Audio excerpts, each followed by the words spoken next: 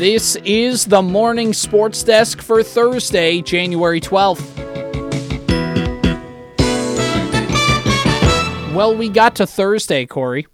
We made it to Thursday. It's the first full week back in the new year for us. It's always, man, after not working for like a month on a Monday. Yeah. I'll tell you what. Yesterday felt like we'd been at this for a while. Now that we powered through yesterday, I feel okay about things. Like my clock sort of reset somewhere yesterday afternoon, evening. Yeah. I feel okay about the week now. And then, if you're very superstitious, of course, tomorrow's Friday the 13th, so that could throw a whole giant wrinkle into it. I'm not superstitious, but I am a little stitious. A little stitious, yes. You have a high school game tonight. Yeah, high school girls basketball. Stop me if you've heard this one before, but on the Superstation tonight is Menahga at Wadena Deer Creek basketball. That's the game we had on Tuesday night for the boys, and now we're doing it tonight for the girls. And the Braves coming into this game are 3-5 on the season, 0-3 in Section 8 AA play, 3-1 in the Park Region Conference, though they are 0-2 on the road and 3-3 at home. Their last game was played on Saturday, so they didn't play on Tuesday, but Saturday they went up to Crookston, or they hosted Crookston in Menahga, rather, and they lost 54-39. That was their last game. They're going to play Wadena Deer Creek as their lone game this week tonight at the WDC Middle High School gym. And the Wolverines are 6-3 on the season, 1-1 in Section 8 AA play, 3-1 in the Park Region Conference, 4-1 on the road, and 2-2 on their home floor. By the way, speaking of the Park Region Conference, in girls basketball, Henning leads the conference with 5-0 mark. Wadena Deer Creek 3-1. Menahga also 3-1, so two teams tied for second place in the PRC will go at it tonight. Sabika 1-1, Pillager 1-2, Verndale 1-4, New York Mills 0-2, and Bertha Hewitt 0-3 in Park Region Conference play this year. Two teams that have had some nice track records over the last few years, so looking forward to a nice matchup tonight in Wadena. Yeah, 7:15 pregame, 7:30 tip time on 105.9 FM, the Superstation K106. Also online at wadenaradio.com and on the Superstation K106 app. The Twins made it official yesterday and signed Carlos Correa. There was a press conference and everything. We got to see him in the new Twins drip. He's a big fan of him. You made a point yesterday, I saw on social media, to comment on what is also my favorite Twins road uniform. Seeing that again with the pinstripes, and I love the road uniform. I think it's probably my favorite of their new uniforms. If I was ranking them, and I think we did this uniform ranking already, but I'm going to say it again, road grays every single time. They look so good. They're clean. The pinstripes are clean. I understand getting rid of the pinstripes on the home uniform. That's fine. But like pinstripes on the away uniform just feels so right. It does. It does. And it's not the same as the old road uniforms when they had the pinstripes and it was the block letters across the front. The fonts changed a little bit. There's a big stripe on the sleeves. But you know what? Even if you're not a big fan of these Twins uniforms, they have to look a little bit. You probably have come around to them a little bit more now that Carlos Correa is wearing one. It certainly does help. That's for sure. Did you watch his press conference yesterday? Was it worthwhile? Did you learn anything, or was it mostly fluff? I mean, a lot of these press conferences are fluff, but this is the one time that you're going to be able to talk to Carlos Correa. He's going to be I believe he's going to Twins Fest in a couple weeks, but outside of that, you're not going to be able to talk to him until spring training. So this is the one time you get to talk to him, figure out what the heck happened, and do all that stuff. Obviously, Carlos Correa is going to put a nice spin on it. I think Patrick Royce had the tongue-in-cheek tweet saying, they're going to say that this is truly where him and Mrs. Correa wanted to be all along, kind of that joke. But I think Carlos Correa put a good spin on it in Inside Twins with Chris Atterbury. He said, he's like, I could have made $350 million. He's like, I'm making $200 million here. And people are like, hey man, you lost out on all this money. And he's like, I'm like paraphrasing him here. He's like, my brother, I grew up in Puerto Rico having rice and fried eggs for dinner every night. He's like, making $200 million is fine to me. So whether that's a positive spin or whether that's how he actually feels is irrelevant, I think. Well, I think it can kind of be both, right? I think you can probably be frustrated when you grow up eating rice and eggs for every single meal and you find out that the idea of $100 million more you missed out on for whatever the reason. I think that can be disappointing. Mm-hmm. And I think you can also then realize that you grew up eating rice and eggs for every single meal and you're making $200 million guaranteed and be like, yeah, that's pretty good. I think both can probably be true. And by the way, if you just pretend that Carlos Correa's first year is added onto this contract, it's 7 years, $235. So, like, that's not a bad contract. So I saw a really interesting quote from Aaron Gleeman, right? Okay. Twins writer for The Athletic. He shared a quote from Correa, I believe from the press conference, or maybe it was kind of like in a scrum afterwards. Yeah. Yes. And he said, at the end of the day, all that matters is that I'm here. This is Carlos Correa saying this. I'm going to represent this city and this organization, and I'm going to do it the right way. I'm going to play hard every single day. I'm going to be out there in the community helping as much as I can. I'm going to be dedicated to that. I'm going to give it my all. Me and my family are going to be very dedicated to the city, and that's going to be for a long time. We're very happy.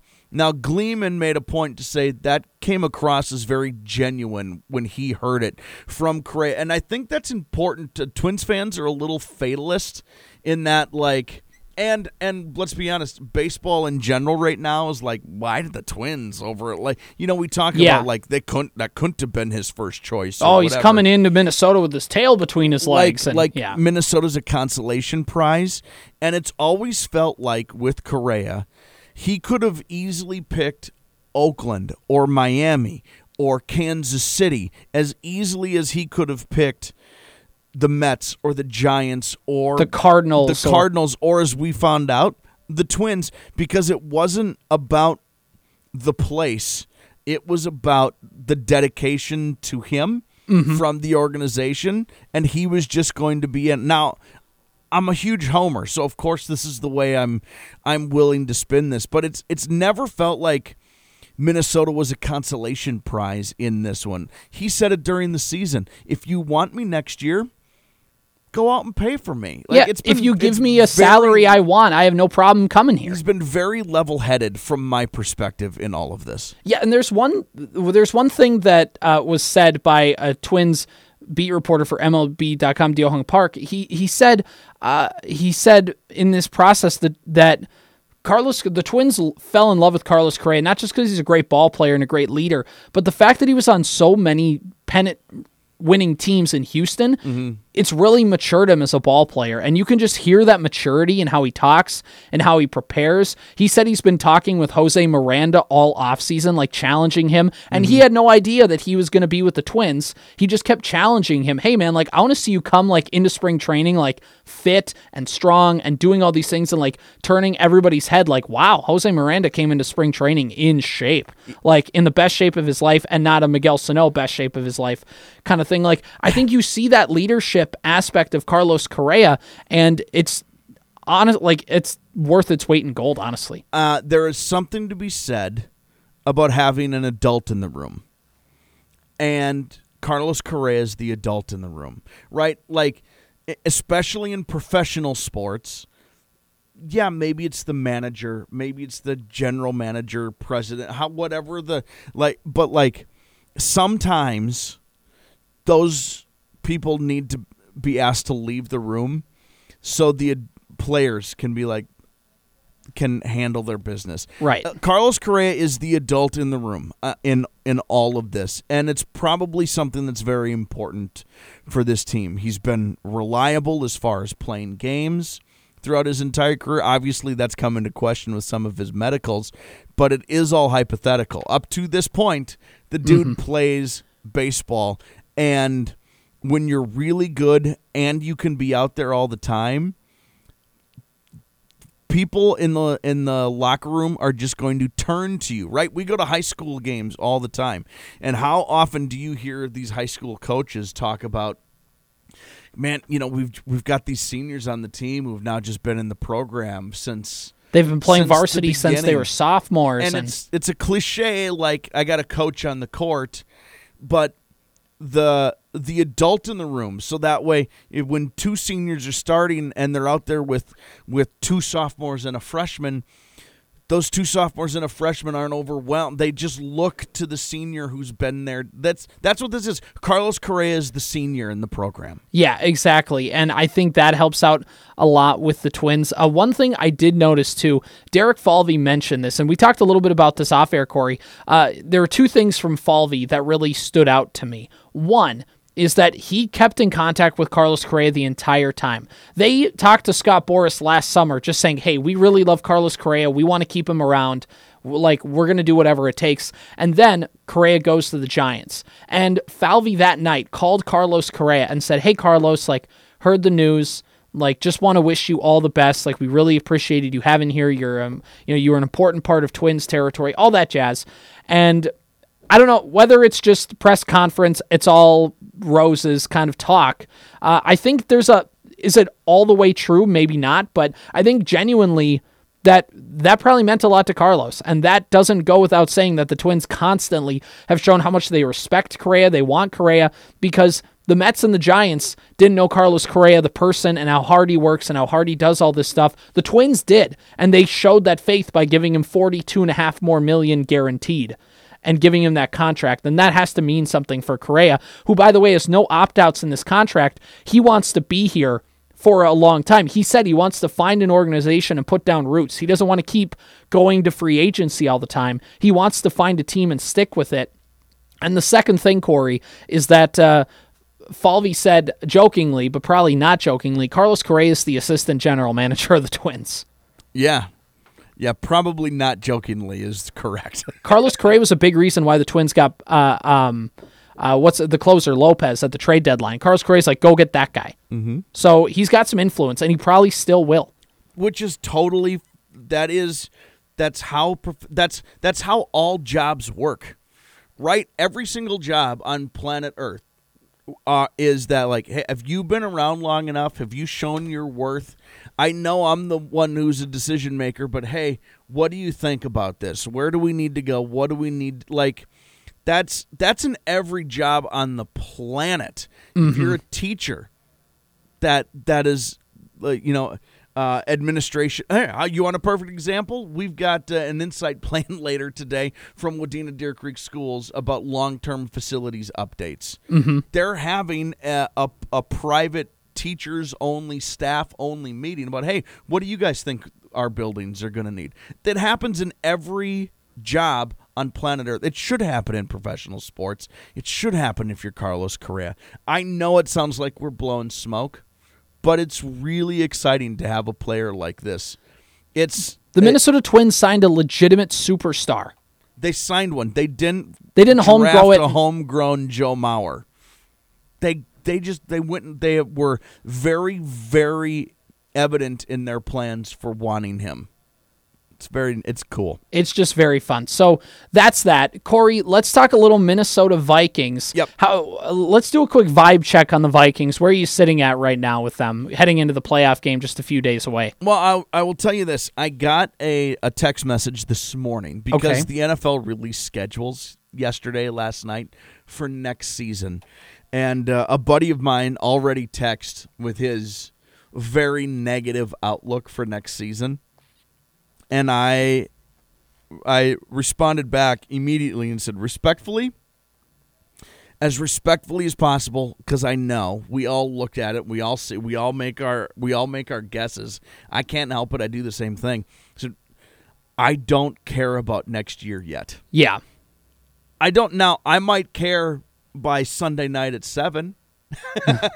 But I just don't care about next season. So, like we've been saying all year long, every single game, the vibe check on this Vikings team is they're really, really fun. they have a great chance of beating the New York Giants. Yeah.